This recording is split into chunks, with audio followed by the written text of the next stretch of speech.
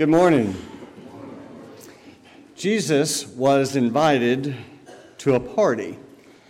Actually, you might say the party was for him. And if anyone needed a getaway, a nice dinner with close friends, it was Jesus. And if there was ever a time for him to need that little bit of escape, it was now. It was in the last week of Jesus' life, and he knew these coming days were going to be difficult. He was about to be crucified, and Jerusalem was not an easygoing place to be at that time. So he goes out to Bethany, just outside Jerusalem city limits, to get away from that overly crowded, pressure-packed city. And most of us do the same thing when we want to relax. We go home, we want to get away, we might get with some good friends, and we enjoy some good food together. Well, this is the setting in Simon the leper's house. Now, the text doesn't say, but it should read Simon the former leper's house. I've always been intrigued by him being called that, but I'm also intrigued how the Bible calls Rahab the harlot, even after she gave that up. And so I think that's a very similar thing going on here, because obviously he's healed. If he still had leprosy, he'd be unclean and not throwing a party, and nobody would come if he did. So it's Simon the former leper's house. The account's recorded in Matthew, Mark, and John. You might recall Luke also shares a similar account, but it happened much earlier in Jesus' ministry. And in that situation, the woman there is identified as a sinful woman. If you read articles or you hear people talk about it, sometimes you'll hear the name Mary Magdalene, but the Bible doesn't tell us that. It just identifies this person as a sinful woman. But now in this last week of Jesus' life, there's another time where a very similar situation happens. And John tells us several people are present there, and he mentions them by name: Martha, Mary, and Lazarus. And there are others there as well, including the disciples and other close friends. A dinner that I'm sure is going along like any other dinner would go in that time, with good friends at someone's home, until Mary does something unusual. But I think Jesus knew exactly what was happening. And again, remember the timing. This is the last week of Jesus' life. We've talked about this a couple of times already, that Jesus, just before this, had brought Lazarus back to life. And that miracle was like the talk of the town. Everybody got word about Lazarus, this man that was brought back to life. And so everybody wanted to meet him and see him. But more so, they wanted to know about this Jesus. So things were at a crescendo, the talk about, could this be the Messiah? Look at Mark 4, verse 1.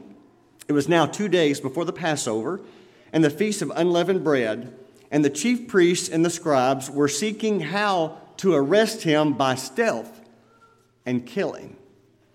So while his popularity among the people was at a high, it was also a high as far as his enemies wanting to take him down. And so his followers, especially his close friends, they were soaking it all in. Everybody wanted to know about this Jesus. Last week we talked about how Jesus faced criticism, even during this stressful week. And those who hated him were ready to pounce and even attacked his authority. By what authority do you do these things? This week we're going to see the opposite, where Jesus receives not criticism, but affection. In handling success or praise, and sometimes even receiving affection, is not always easy. We may want it, but sometimes when you're on the receiving end of that, it can be a challenge. You know, if you accomplish something, maybe you do a good job at work and you're honored, or if you're complimented by somebody, it can be one of the most socially awkward moments. You know what I'm talking about? You ever been there? Where you did a good job and you like that that's acknowledged, but they go on, or it's in front of a lot of people, and what's intended for good, you just kind of want to crawl under the table. Accepting praise is not always easy. Austrian neurologist Sigmund Freud once was asked to attend a banquet in his honor. I put the quote on the screen. It says, "When someone abuses me, I can defend myself, but against praise, I am defenseless." You ever feel that way? So when should we accept praise and affection? And how do we accept this kind of appreciation? Well, Jesus is the perfect example of how we should react to pressure. So let's look at how Jesus responded in this situation. If you've got your outline, you can see we're going to follow along from Matthew, Mark, and John's account. And we're going to notice what Mary did, how the disciples reacted, how they criticized, and then how Jesus responded. So first, let's look at Mary's affection. Can you imagine being a part of this dinner and all the people who were there? Who would you sit by? Would it not be great to be there? If you sat next to Lazarus, wouldn't you have some questions to ask him? How was it? What did you see? What did you experience? What did it feel like? Or even to sit next to Simon, who had been the outcast and now is hosting this great dinner party. Look how John describes it. John 12, verses 1 through 3. 6 days before the Passover, Jesus therefore came to Bethany, where Lazarus was, whom Jesus had raised from the dead. So they gave a dinner for him there. Martha served, and Lazarus was the one of those reclining with him at the table. Mary, therefore, took a pound of expensive ointment made from pure nard and anointed the feet of Jesus and wiped his feet with her hair. The house was filled with the fragrance of the perfume. I want to notice three things, three aspects about Mary's affection. First, it was public. She did this in front of everyone there at the dinner party. She was proud of doing this for Jesus. She was not trying to hide it. She was not ashamed. She was not reserved. Everyone saw it. Everyone smelt it. Everyone knew what was going on. But when you're proud of someone, when you love someone, when you appreciate someone, you want to let that be known. And so you go over and above. You're open with your affection. In fact, so much so, you're not necessarily thinking about what other people think. And this is what Mary does. This real love doesn't go unnoticed. John describes it there. The house was filled with the fragrance of the perfume. When I read that, I wondered, was John one of the disciples there witnessing all of this? And you know how sometimes memories are associated with smells, that as he's writing his gospel account years later, he's remembering the smell of the perfume that filled the house. Doing this for Jesus made the whole house smell of perfume. That was public affection. Was Mary motivated by what Jesus had said earlier? Matthew 10, verse 32, so everyone who acknowledges me before men, I will also acknowledge before my Father who is in heaven. And you contrast that to how Joseph of Arimathea is described. Look at John 19, 38.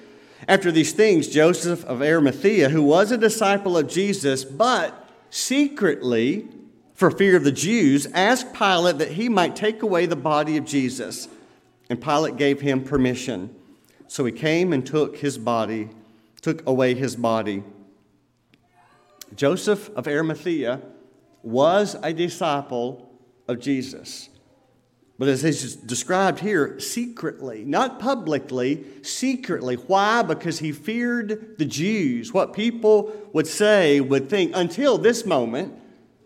And at this moment, and we love this about him, he stood up for Jesus and made this amazing statement publicly that he was a follower.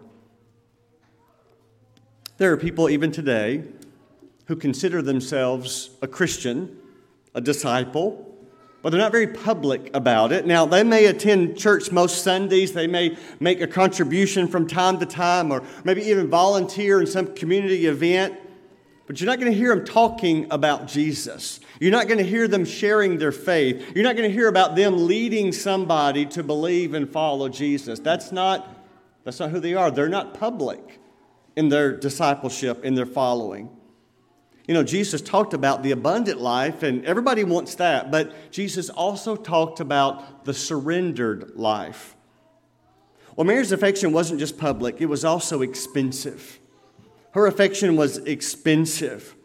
Matthew describes this being worth a large sum. Mark and John both say 300 denarii. The NIV there says it was about a year's wage. Now, if you thought perfume was expensive, just think about that. A year's wage. That's how much this cost. Everyone in the room would have been aware of exactly how much this cost. In fact, everybody was aware. Now, throughout Jesus' ministry, think about this. He was often challenging his followers not to get focused on the amount of giving, but the motivation behind the giving. And he shared several times about that. Maybe what we think of the most is the woman there giving her last bit at the treasury. Look at the screen, Mark 12, verse 41 through 44. He sat down opposite the treasury and watched the people putting money into the offering box. Many rich people put in large sums. And a poor widow came and put in 2 small copper coins, which makes a penny. And he called his disciples to him and said to them, "Truly, I say to you, this poor widow has put in more than all those who were contributing in the offering box. For they all contribute out of their abundance, but she out of her poverty has put in everything she had, all she had to live on."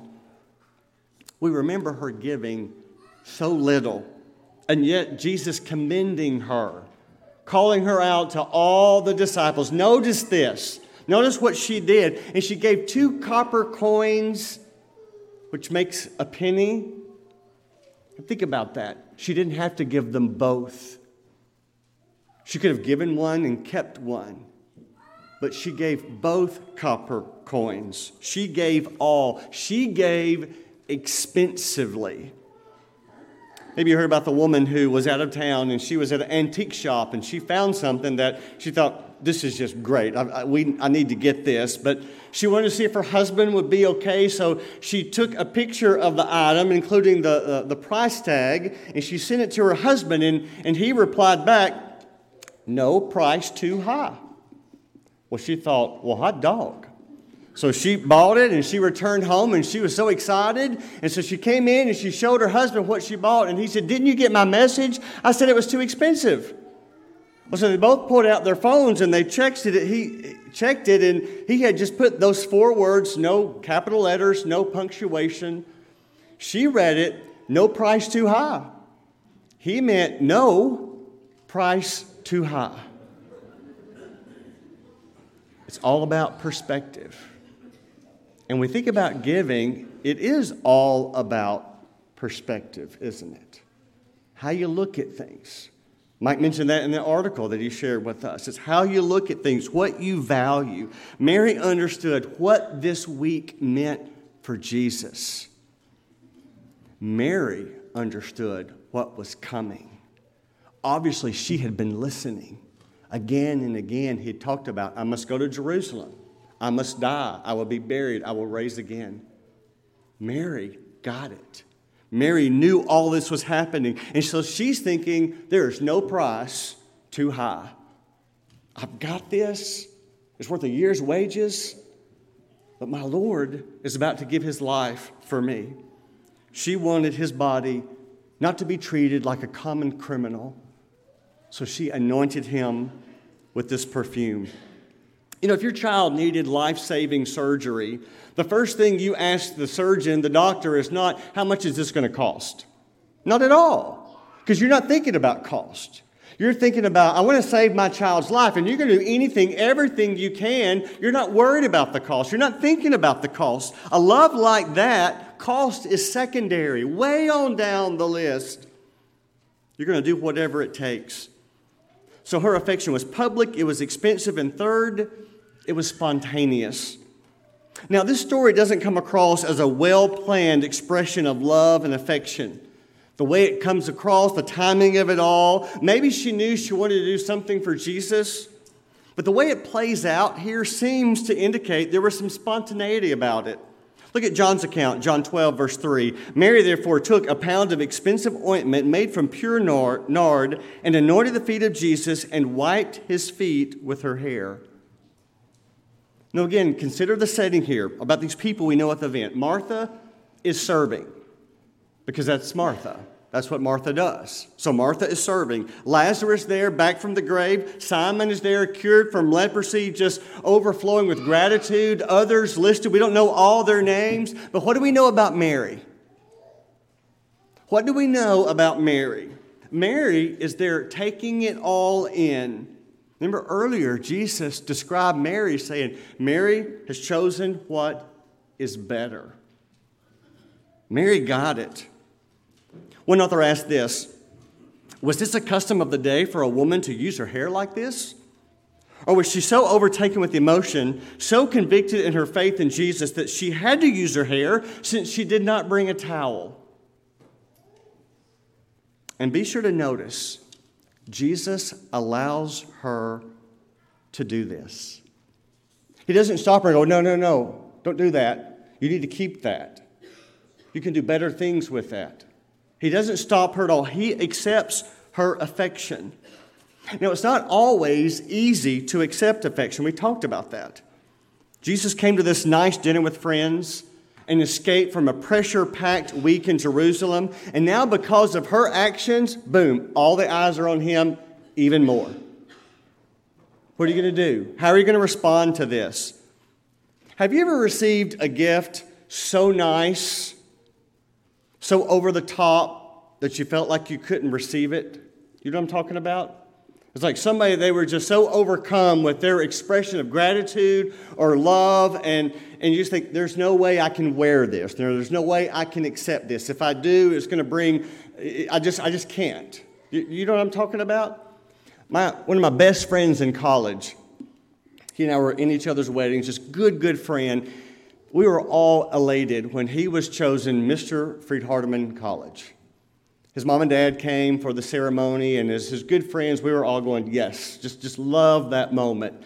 But his mom and dad had made a personalized license plate, Mr. FHC. It was a college then, I'm that old.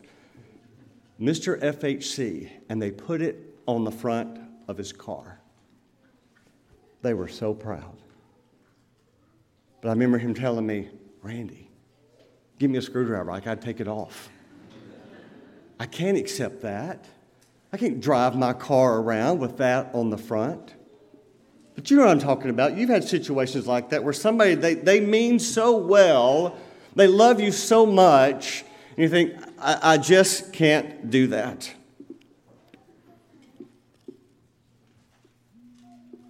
Sometimes there's more consequences from being praised than there is being criticized. I think Jesus knew that. Let's also consider that in Jesus' day, women, they were not held in high regard. Women were not respected like the men. Now, Jesus didn't play by those rules. Jesus didn't live like that. When you read through the Gospels, you see women as a vital part of his ministry. They're always right there in the middle of things. He treated them with dignity. Sometimes, often, they're mentioned by name, and you read about them repeatedly. Now, rabbinical literature tells us that a woman did not let down her hair before men in public.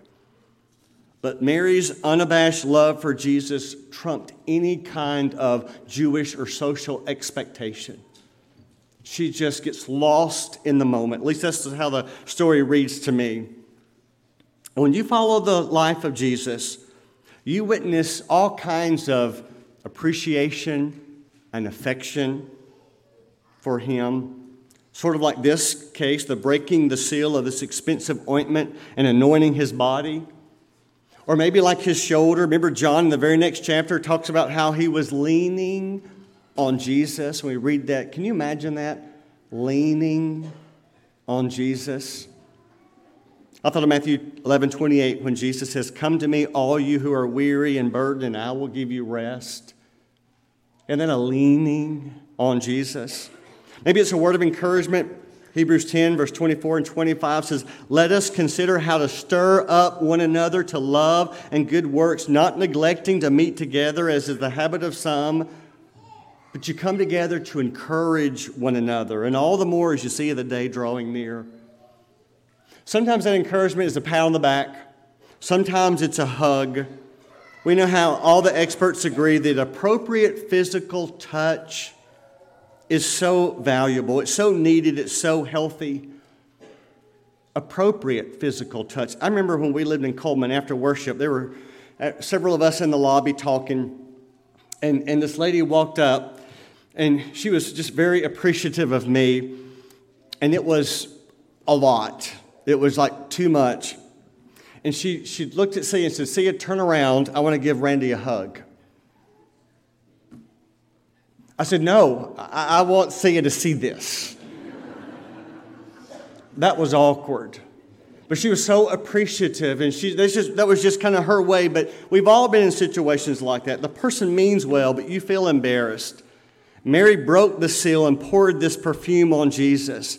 And don't you know, everybody was curious how Jesus was going to respond? Because affection, appreciation can come in so many forms, in so many ways.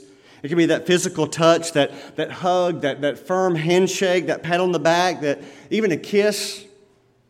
It can also be in other ways, like a tank full of gas, a nice home-cooked meal, mowed grass, rolling your neighbor's trash can back up to their house. The greatest command, Jesus said, is to love God with all your heart, soul, mind, and strength. But the second is to love your neighbor. Cal Thomas said, "Love talked about is easily ignored, but love demonstrated is irresistible." Jesus demonstrated that love can be large, bold action, but it can also be just that nod. It can be that smile or even a look. It can be your quiet presence to just be there. Irma Bombeck was known for her syndicated newspaper columns. She just write about life. She wrote an article called "Are You Listening?" And in that, she was talking about the constant interruptions that had just filled her days as she was preparing for a trip. She could not get it all done. It was just crazy, crazy, crazy busy all the way up. She said the demands that were placed on her until she finally arrived at the airport, she wrote this: "At last, there was 30 whole beautiful minutes before my plane took off. Time for me to be alone with my own thoughts, to open my book and let my mind wander." A voice next to me, belonging to an elderly woman, said, "I bet it's cold in Chicago." Stone-faced, I answered her, "It's likely." "I haven't been to Chicago in nearly 3 years," the lady persisted. "My son lives there." "That's nice," I said, my eyes intent on the printed page of the book. "My husband's body is on this plane." We've been married 53 years. I don't drive, you know, but when he died, a nun drove me from the hospital. We aren't even Catholic. The funeral director let me come to the airport with him. Emma wrote, "I don't think I have ever detested myself more than I did at that moment." Another human being was screaming to be heard, and in desperation had turned to a cold stranger who was more interested in a novel than in the real-life drama at her elbow. All she needed was a listener. No advice, no wisdom, experience, money, assistance, expertise, or even compassion, but just a minute or two to listen. She talked numbly and steadily until we boarded the plane, and then she found her seat in another section. As I hung up my coat, I heard her plaintive voice say to her seat companion, "I bet it's cold in Chicago." I prayed, "Please, God, let them listen." We can communicate love through different ways. Sometimes it's outward actions seen by all. Other times by genuinely listening, or maybe just your quiet presence. Mary chose to demonstrate her affection publicly, expensively, and spontaneously. But as great as her sacrificial gesture were, the disciples' objection came just boom, automatic, so quickly. Now, we mentioned the last week how Jesus was accustomed to his disciples objecting.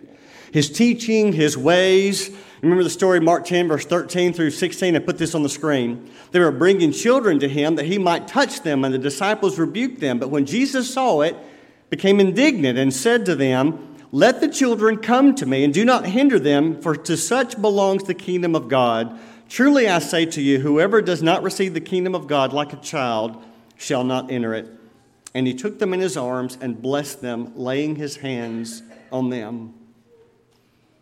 The disciples loved Jesus, but you can love Jesus and still be envious or not understand the affection that is given to them. I want to note 3 objections that these disciples made. First, what they were saying is that Mary's actions were not practical.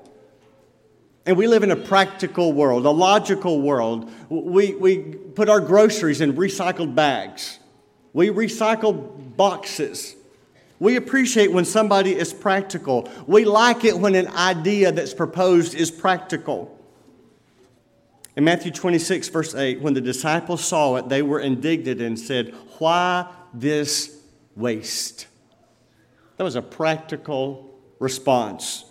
Had you and I been in the group, we might have been the first one to think it or even to say it. Why this waste? A year's wages. And for what?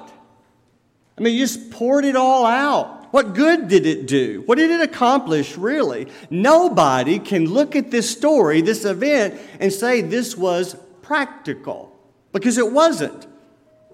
But on the surface, what appears to be a waste was a priceless expression of love and devotion. And think about it, when the world, who has a whole different worldview, when the world looks at Christians, they question our decisions, our priorities, the way we go about life. They might even question our sanity. You return home from worship today. Your neighbor's maybe going out to get the morning paper, or maybe she's coming back from her morning walk. Is she thinking, today is Sunday, a day to sleep in, a day to do what you want to do, a day to take it easy? What a waste. Or maybe they see you being a part of a small group Bible study, or on Wednesday nights going back for another Bible study. What a waste. Don't they have better things to do with their time? Or your tax preparer looks through your paperwork and notices how much money you give to the church. And they ask you, is that amount correct? And you can read it even though they don't say it. They're thinking, what a waste. People here, you're spending your spring break not going to the beach or the mountains or just at home to relax, but you're going on a mission trip. What a waste.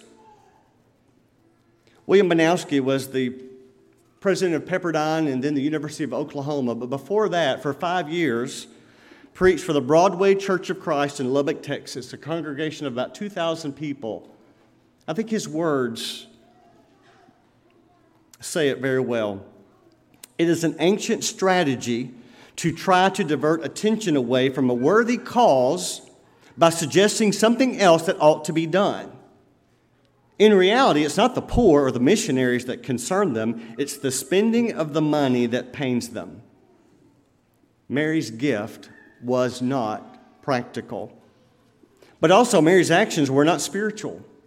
Look at Matthew 26:8 again in verse 9. When the disciples saw it, they were indignant, saying, "Why this waste? For this could have been sold for a large sum and given to the poor." Giving money to the poor sounds so practical. It sounds so spiritual. It sounds like the right thing to do. Much better use of the money. Obviously, the disciples did not appreciate this extravagant, wasteful display of love and affection. But again, when you care for somebody deeply, you make the sacrifice. You're not necessarily thinking about the cost. You're not being practical. You're demonstrating how much you love them. And love motivates you to make a sacrifice, and sometimes that's even extravagant. Ladies, tomorrow's Valentine's, so all I can say is you're welcome. No. But the disciples also thought about Mary's actions, and they're not profitable. Matthew and Mark both write about the disciples complaining about the extravagance, but it's John, because earlier John tells us who all's there. He mentions them by name, and now he tells us who was actually the one speaking. It's Judas. Look at John 12, verse 4 through 6. But Judas Iscariot, one of the disciples, He who was about to betray him said, "Why was this ointment not sold for 300 denarii and given to the poor?" And look how John discloses what's really going on. He said this, verse 6, not because he cared about the poor, but because he was a thief. And having charge of the money bag, he used it to help himself to what he put in it, to what was put in it. I want to make sure we get this. Judas was a master of deception. In our minds, because we know the rest of the story. We know what he did. And John, when he was writing this, he knew what he did. And so he put that parenthetical statement in there. But at the time, see, we can picture Judas as the one who he looks the part. Do you ever envision him that way? I mean, he's got the beady eyes and the dark circles, and he's wearing dark clothing and probably has a hood on all the time. I mean, he just looks the part. That's the way we envision him. But that's not how he appeared. He looked like everybody else. He was much more cunning than that. See, if he looked that part, you wouldn't be saying, "Hey, let's give him the money." Nobody would be doing that at all. He had them all fooled. Saying, verse 5, "Why was this ointment not sold for 300 denarii and given to the poor?" How can you argue with that? It made sense. But notice what happened next. Mary, obviously devastated. How could she not be devastated? And the disciples, they're indignant. That's what the gospel writers tell us. And all their eyes are on Jesus. How will he respond? Well, let's talk about that. Jesus' response. John 12, verse 7 and 8. Jesus said, "Leave her alone so that she may keep it for the day of my burial. For the poor you have always with you, but you do not always have me." Leave her alone. That was a command. At this moment, Jesus could have, the way we would say it, skinned them alive. And they would deserve it, really. He could rip them to shreds. You guys still don't get it, do you? Judas, you're nothing but a thief. You sound so pious, so spiritual, so caring for the poor. Do you not all understand I'm about to die? Mary does. Mary gets it. Mary's been listening. She's chosen what is greater. And you're questioning her actions. You've proven to everybody that you don't get it. You've not been listening. And you're doubting her good judgment. That's what they deserve to hear. But not only does Jesus defend Mary's action, he's also gentle in his rebuke to his disciples, even to Judas. Do you notice this? You might even say he defends Judas. Just as all the disciples could have been chewed up, even more for Judas, Jesus could have just pulled him out even more, since he's the one who spoke up. "Judas, you don't care about anybody but yourself. I know every time you've gone to that money bag. Every coin you've taken for yourself, I've seen it. I know. You may be fooling them, but not me. Guys, open your eyes. Judas is a thief. You're about to see it play out. Hang on, it's coming." But Jesus didn't do that, even in this final week. One author pointed out, Jesus spared Judas the embarrassment, but Judas did not spare Mary.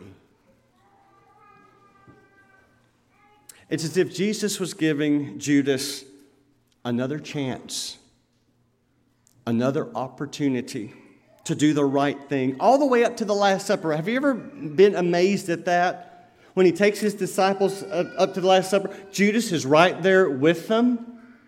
Jesus washes Judas's feet, even beforehand, giving him every opportunity to choose what is right, to do the right thing. You can't help but be amazed at the patience of Jesus, the grace of Jesus. You ever wonder what Mary was thinking when Jesus defended her like this in front of all these disciples who were so indignant? Was his words not the best thank you note ever? What she did, it was out of love and devotion, and he got it. he appreciated it. And when you give a gift like that, that is so extravagant, and you know the person receiving it, it's a look. You don't have to say a word sometimes. You know. It means so much. Mary believed Jesus. She got it. She understood. And Jesus understood Mary in front of all those men who didn't. Leave her alone. The text doesn't tell us that Jesus looked at Mary or they caught eyes. But when I read the story, I think, how could they not? But the phrase I want us to notice is what Mark shares. Mark 16, verse 9. But Jesus said, "Leave her alone. Why do you trouble her? She has done a beautiful thing to me. For you always have the poor with you, and whenever you want, you can do good for them. But you will not always have me. She has done what she could." She has done what she could. She has anointed my body before my burial. And truly I say to you, wherever the gospel is proclaimed in the whole world, what she has done will be told in memory of her. That's you and me today. We're talking about this story, and we're seeing what Mary did. She has done what she could. Isn't that not the whole point of this story? She did what she could. When it comes to expressing your devotion to Jesus, you do what you can. You do what you can. It's not a competition. It's about you doing what you can. You give him your all. You do it with all your heart, your soul, your mind, your strength. But understand, this example of Mary does not parallel to what do you do Monday and Tuesday and every day of the week, because this was worth a year's wages. You can't do something like this and spend a year's wages every day. So what's the parallel here? How do we take this home?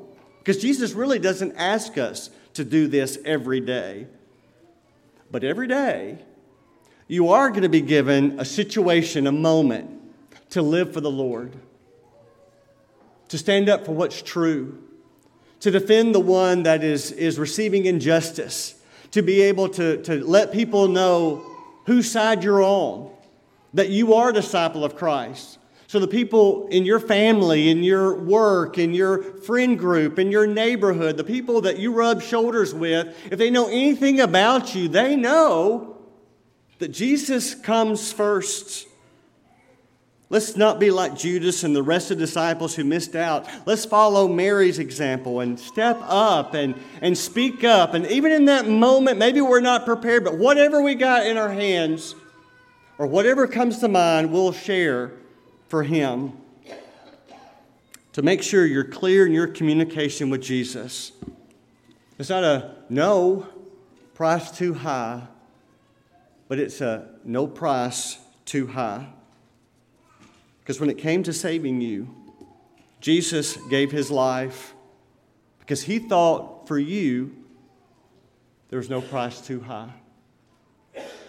Our song of invitation is to encourage you to think about your relationship with the Lord. Maybe for you it's a time of just private, Lord, forgive me. Let me be better at speaking up, sharing my love and devotion to you, that others will know that you come first. Or maybe for you it's something public that you'd like us to pray for. Or if today you're ready to accept the salvation that only Jesus offers and the baptism that he asks of you, we'll sing this song to encourage you. Won't you come as we stand and sing?